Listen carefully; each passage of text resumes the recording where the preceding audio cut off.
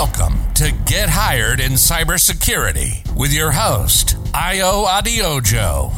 Make sure to follow me on LinkedIn for more tips and advice, and feel free to message me if you need more information on how to get into cyber. I'd love to help you on your journey, and I do offer one-on-one services and coaching.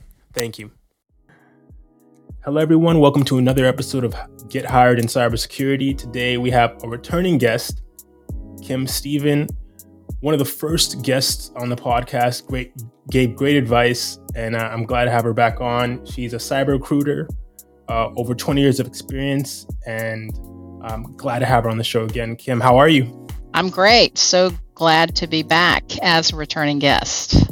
Very excited about what we have to talk about today. So hopefully you folks listening will be able to get some great content and information out of this. Excellent. Yeah, last time we spoke, we definitely hit on a lot of key points, and a lot has happened since then in the cyber world, right? It's almost like a day is a month in the cyberspace. Anything could happen, and definitely excited to talk about the changes and what you've seen, and also kind of what our listeners can gain again from the differences between when we last spoke till now. Absolutely. And the market has definitely heated up since we've talked last. I'm hoping that all of the pandemic and, how we are conducting business and moving forward and all the restrictions are getting behind us so we can kind of go back to some type of a normalcy. But the market is stronger than ever. Candidates and hiring managers and companies are still in need, and candidates are still in high demand as long as you have the experience. But again, we're here to really focus on all of the people that are trying to get into the space and all of the challenges and roadblocks that they're running into. I'm still getting messages from our previous or original podcast, so we're at least making some impact, Ayo, which is really exciting to me. But again, we're here to really just help, all the folks that are trying to break into the space, which is still challenging. We still have so much work to do in order to change the mindset of companies, but also looking at viable programs and boot camps and training programs and certification programs that can really bring some relevant experience to help all of you folks that are trying to get into the space and be more successful coming in. Perfect. I guess to start off, so you said that the current market's heating up. From your experience, or from what you've experienced so far, what areas is that in, and how does that differ from? I know a lot of newbies or new candidates are hearing that there's such a high demand, but on the ground they're having a tough time even getting interviews. Right. From a technical perspective, I think that the more hands-on technical you are in whatever it is that you're doing, the better. But right now there's a high demand for incident response because there's so much ransomware going on right now. Lots of audit and compliance, analytics, anything with AI, anything that is the Internet of Things, connected, anything that's connected to the internet, firewall, intrusion detection, application security, secure DevOps or DevSecureOps, however you want to call that, along with pen testing and malware prevention. So again, it's covering all gamuts of it, Ayo. It's really hard to say which market is the hottest because I think there's just such a huge demand right now in all areas of cybersecurity, which makes this industry so interesting and so appealing to so many people because there are so many different avenues that you can decide. But I talk to a lot of people that just don't know what I want to do. I just know I want to get into cyber. And I think everybody that has that interest really has to delve deep and understand what it is that interests them and why. Because I think at the end of the day is really the root cause is the why. Why do you want to get into the space? What's interesting to you? And then how do you expand out on that? And if you don't know, you have to evaluate on what you're good at. If you're really good at investigations or just the curiosity of it, do some homework. And again, you don't have to run and get a certification and pay money for something. You make YouTube your friend, make Google your friend, and look into some free courses like Cybrary, YouTube, and Even MIT has a program on YouTube that you can, all of their classes are free online. So you could take some of those courses and look what's really interesting to you, because you may think that something is interesting until you actually do it. And then, I'd rather you do it on your free time where you haven't invested any money instead of invested several $1,000s into something that you don't want to do after you've done the homework on it. That's very true. Yeah, I think a lot of people now are really trying to follow what's hot and keep up with the Joneses, so to speak, on what's the hip new thing in cyber.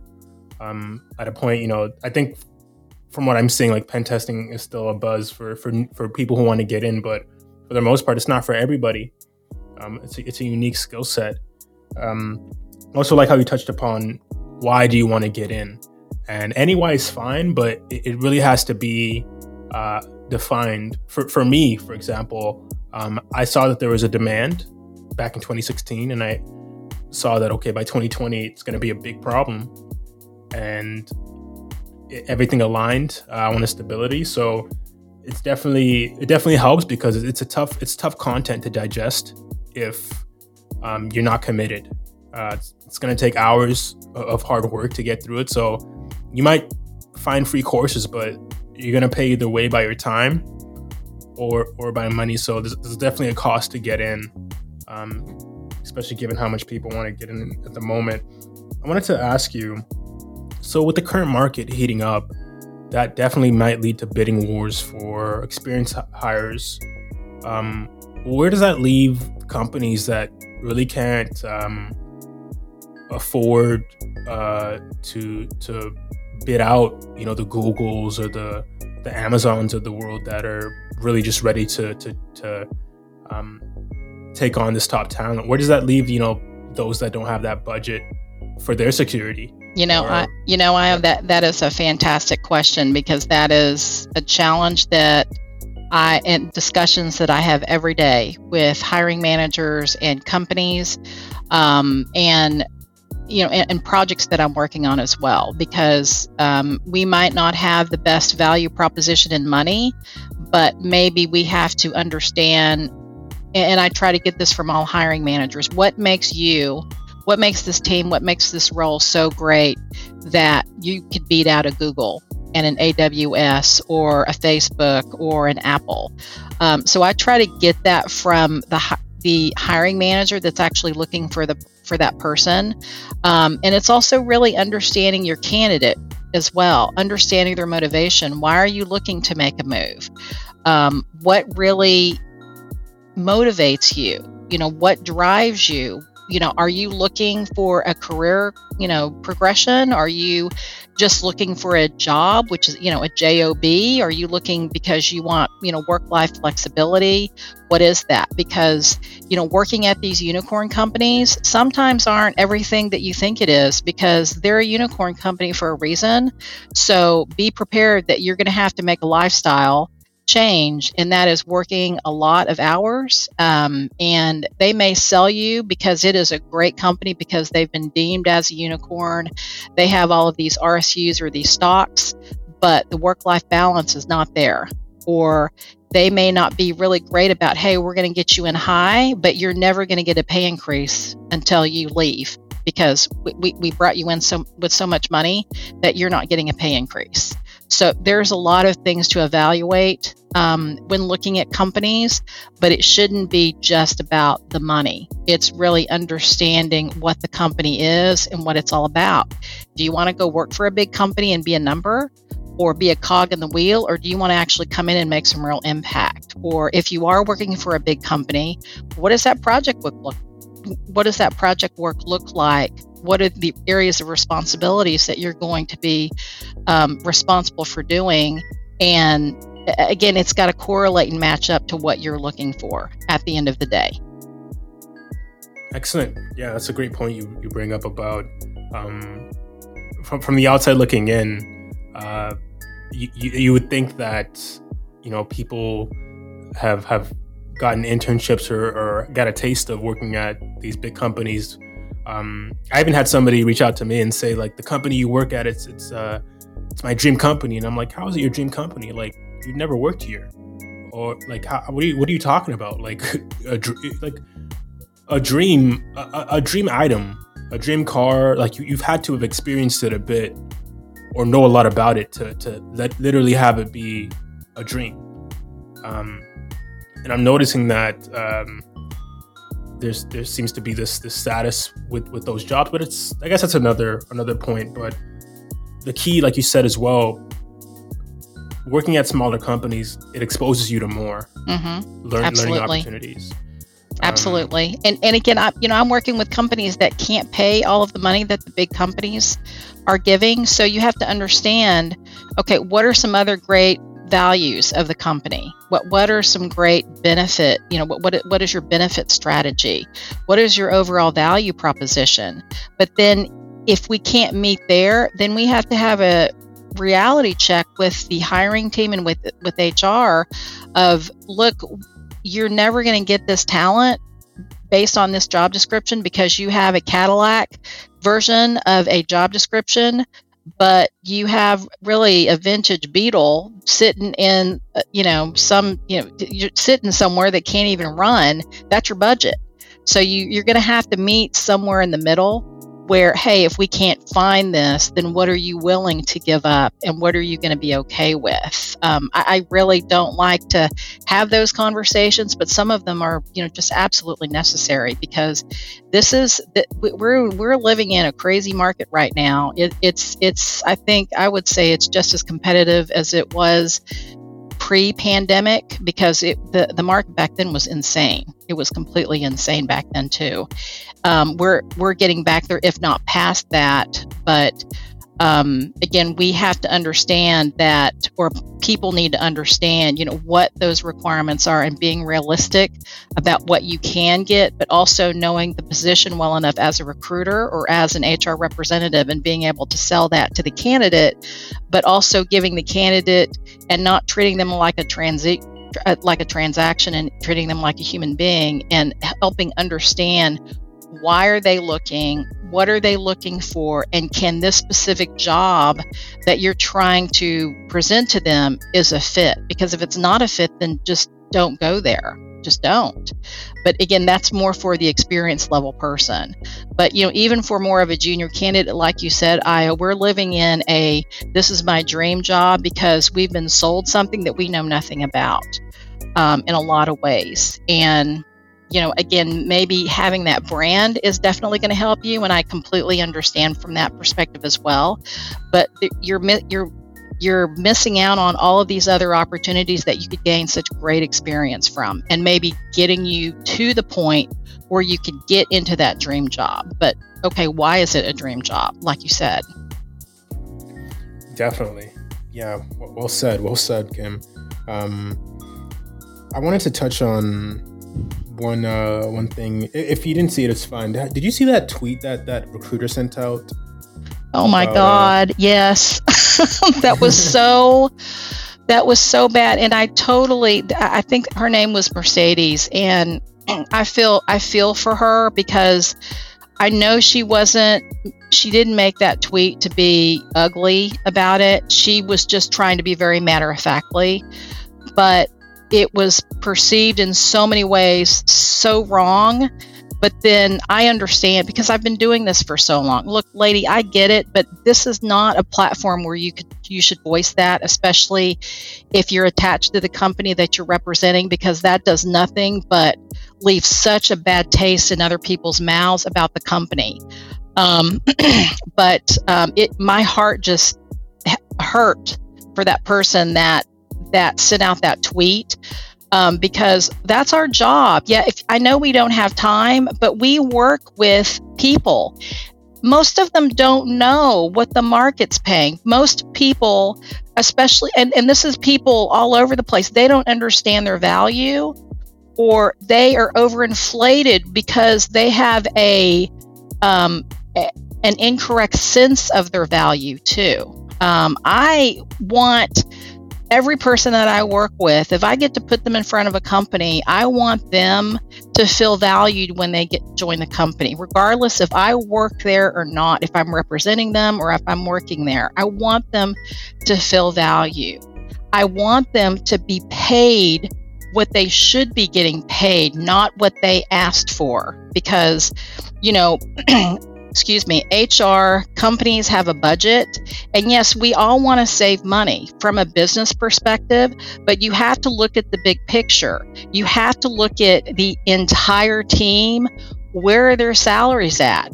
Is it fair to bring in somebody regardless if they are a diversity individual or not? Should we bring them in at tens of $20,000 less than what everybody else is getting paid?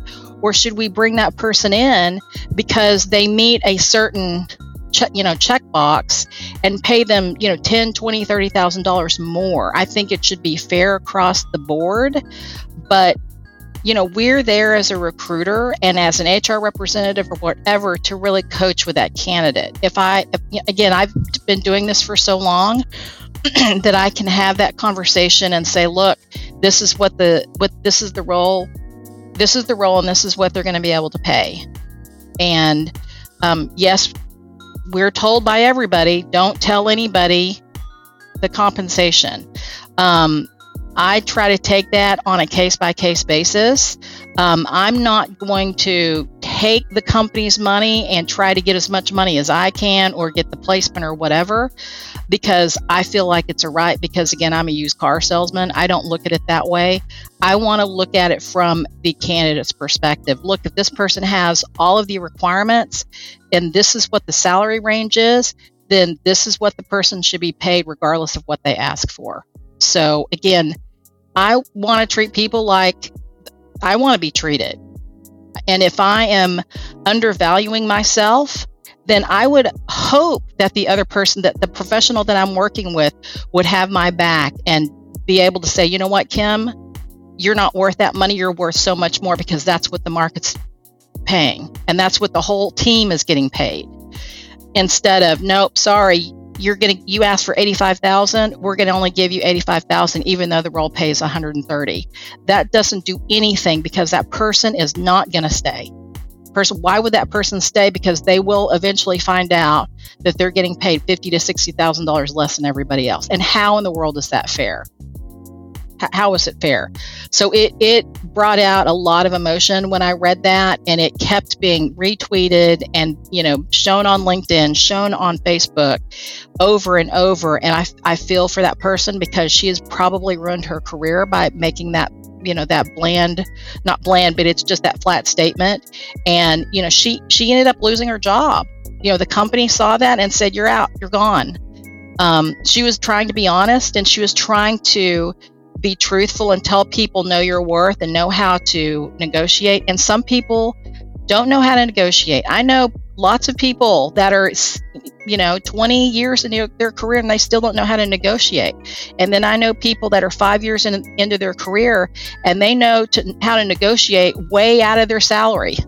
Like, I only have 5 years of experience, but I want $200,000, and that doesn't work either. It just doesn't. I think working with a recruiter, we should be there to kind of walk you through the process and help you and be your guide. But all of those other areas, it just doesn't work.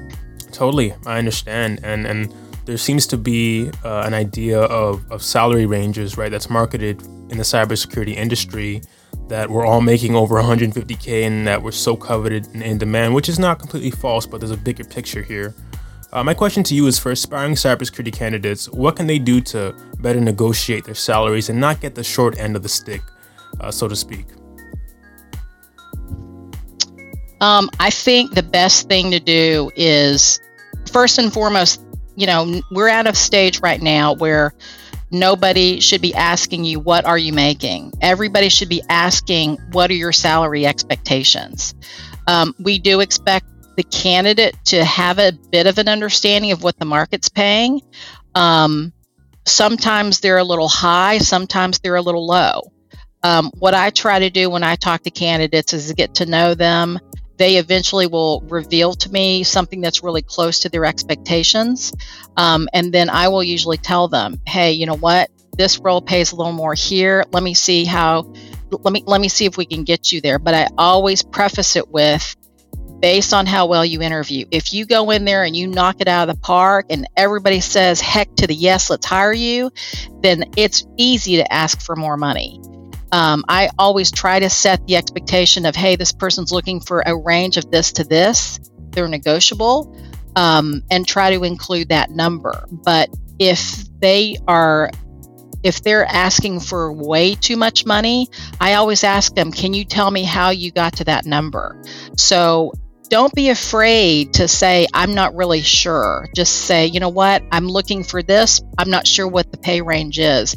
Because right now, there is really no market. The market is all over the place, and it doesn't matter where you live. Right now, because the regions are starting to be open because everybody's working remote, but there are still companies that are tied to where you live. And, you know, they're looking at what kind of cost center that you're going to be based out of based on where you live. I think that in the next few years, that's going to definitely change. But don't be afraid to tell the recruiter who you're working with is, you know what, I think that I'm looking for this, but again, I'm very open, or I'm not really sure, because I would really like to be compensated what the market's being paid right now. You can always flip it and say, you know what, I'm not really sure. Can you give me an idea of what the pay range is? I mean, it is a very, very delicate conversation to have, because some recruiters are hardcore.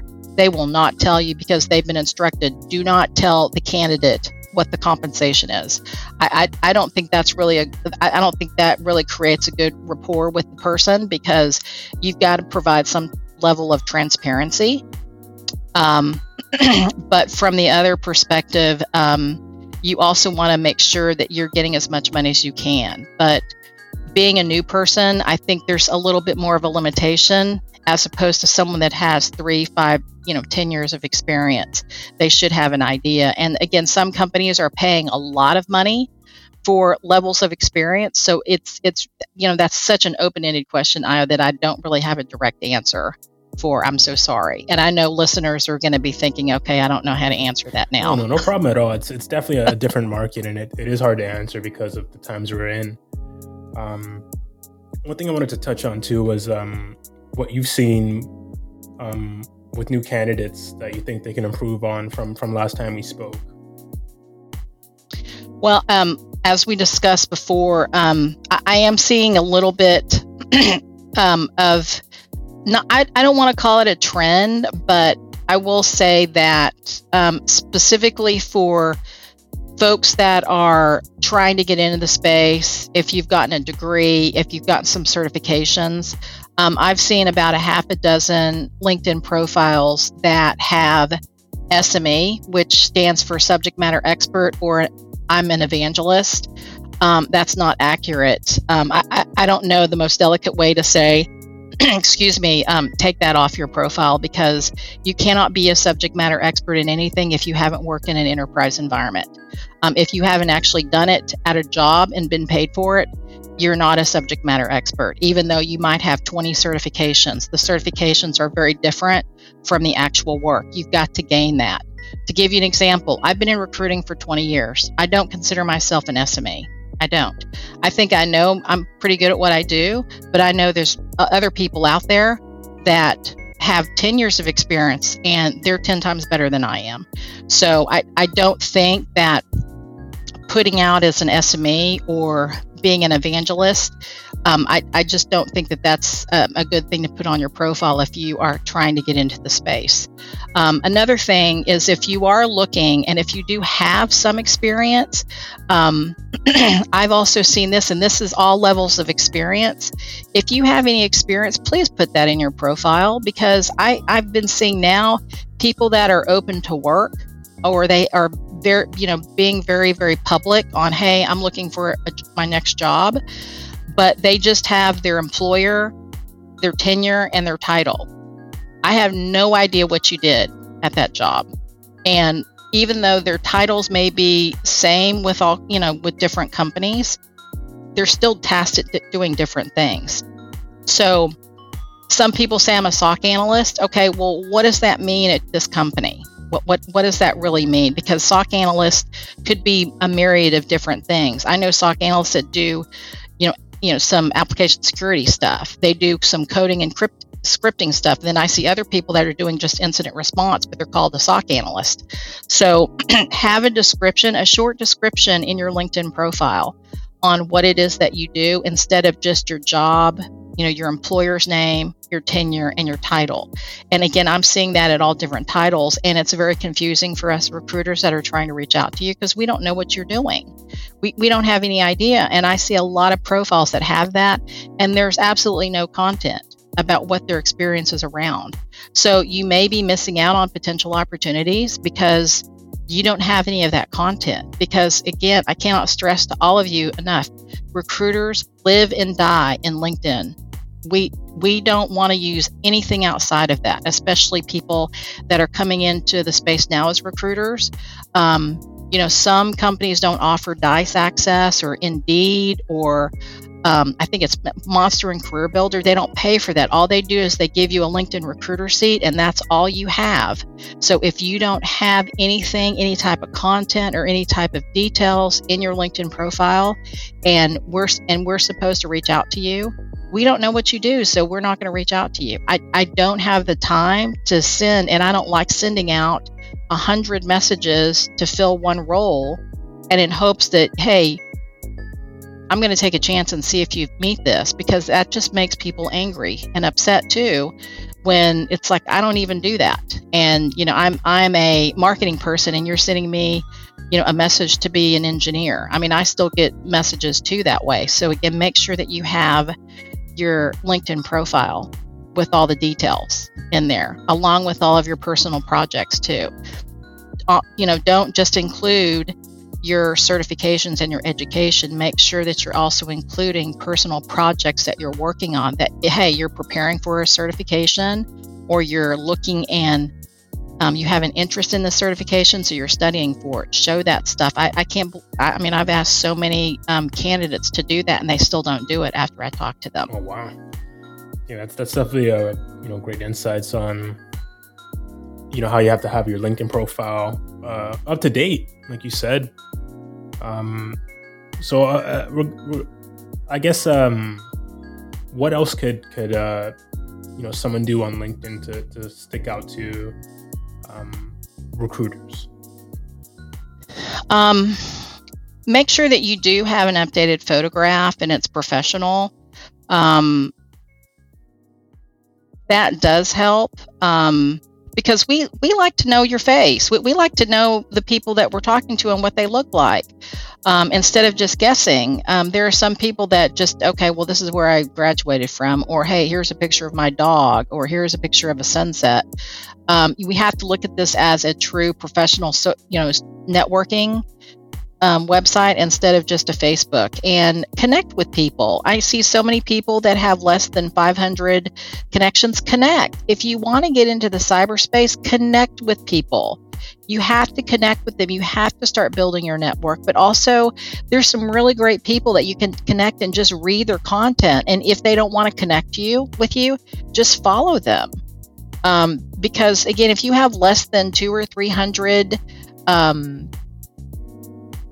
connections, then when I reach out to you, it's like, is this person even going to reach out to me? Are they even on? Because statistics show that the typical LinkedIn user only logs in for 15 minutes a week.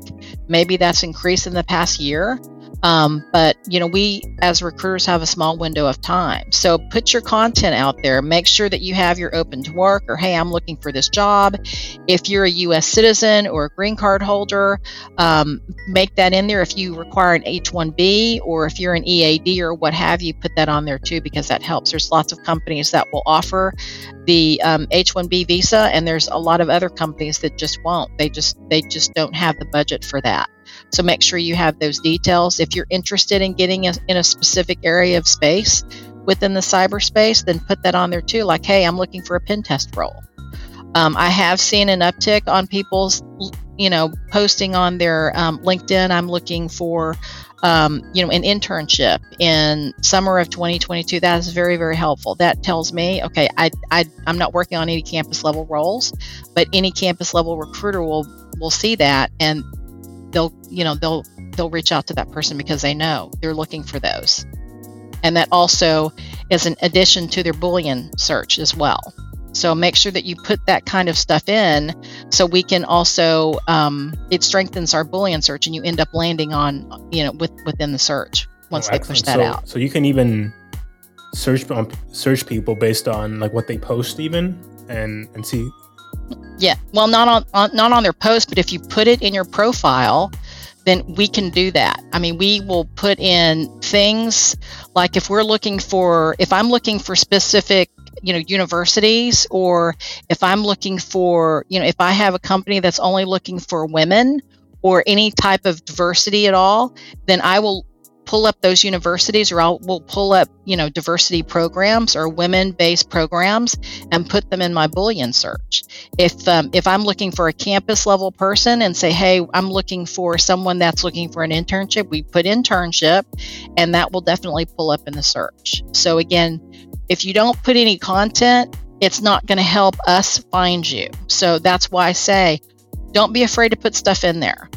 Now, if you're a campus level person, or not a campus, but a new hire, and you don't have a lot of work experience and you send over a resume, it shouldn't be longer than 2 pages. It should be maybe 1 page.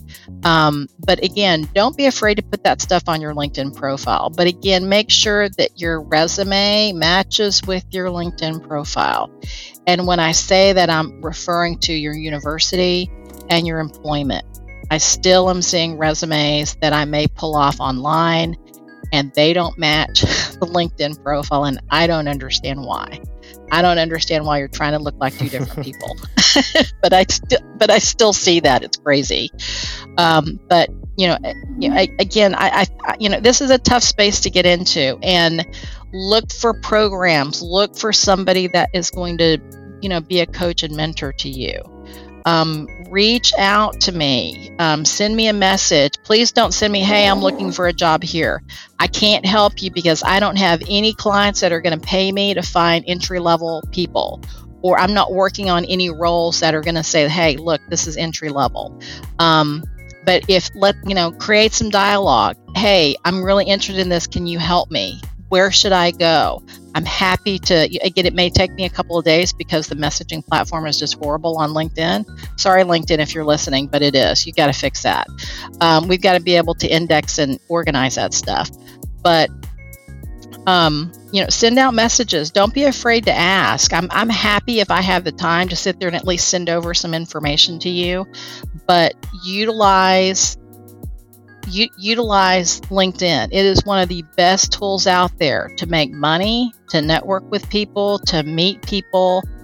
Don't be afraid to do that. Even if you're an introvert or an extrovert, it's still part of the deal.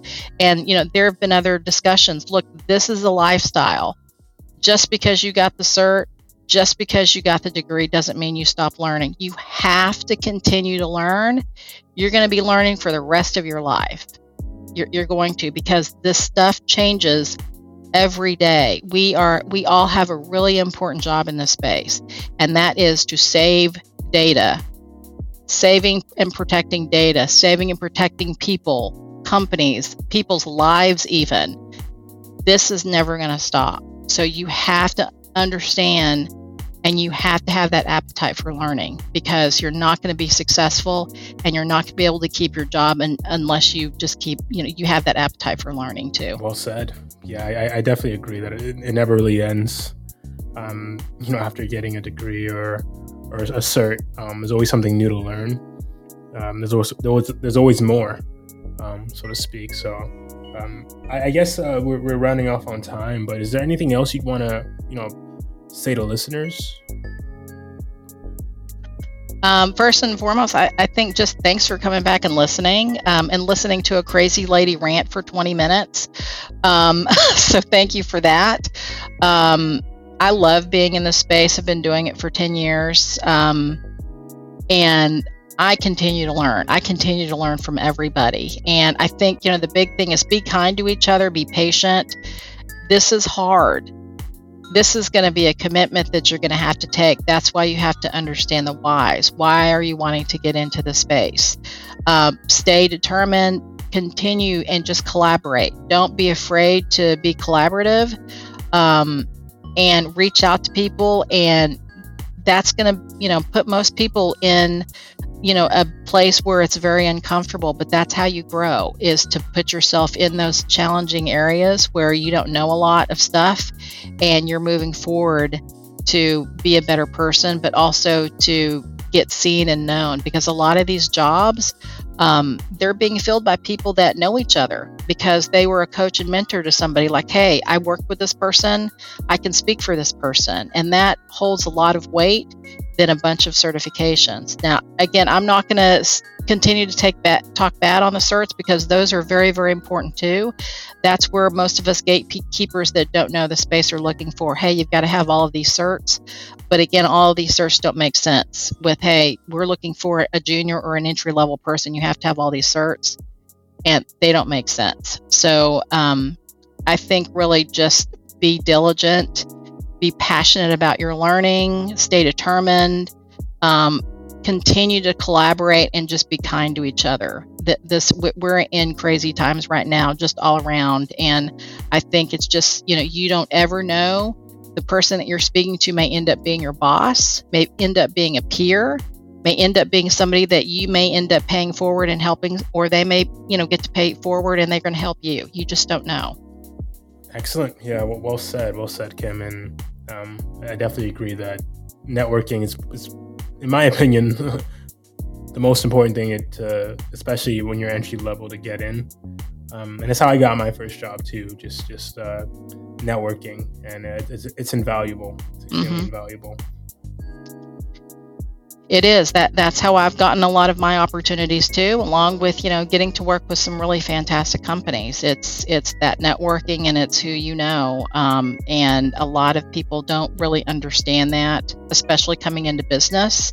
A lot of universities are even telling students, don't connect with people you don't know. That is the most opposite thing you should do. Connect with every well-known person in that space, find out who those people are, and connect with them. Again, if they don't accept your connection, then follow them. Read the stuff that they have to offer on their wall. There's so many great people out there that are talking about it daily on what you should do if you want to get in the space. And all of them are saying the same thing, and that is, don't give up. It's hard. It's a problem that we have in the space that we're trying to work through. But if you continue to be diligent and determined, you're going to end up landing there. It may take a little longer than expected, but it's going to pay off after you get in. Perfect. Thank you so much for your time again, Kim. And hope to have you back on again soon. Absolutely. Thanks again, Io, and thanks everyone for listening.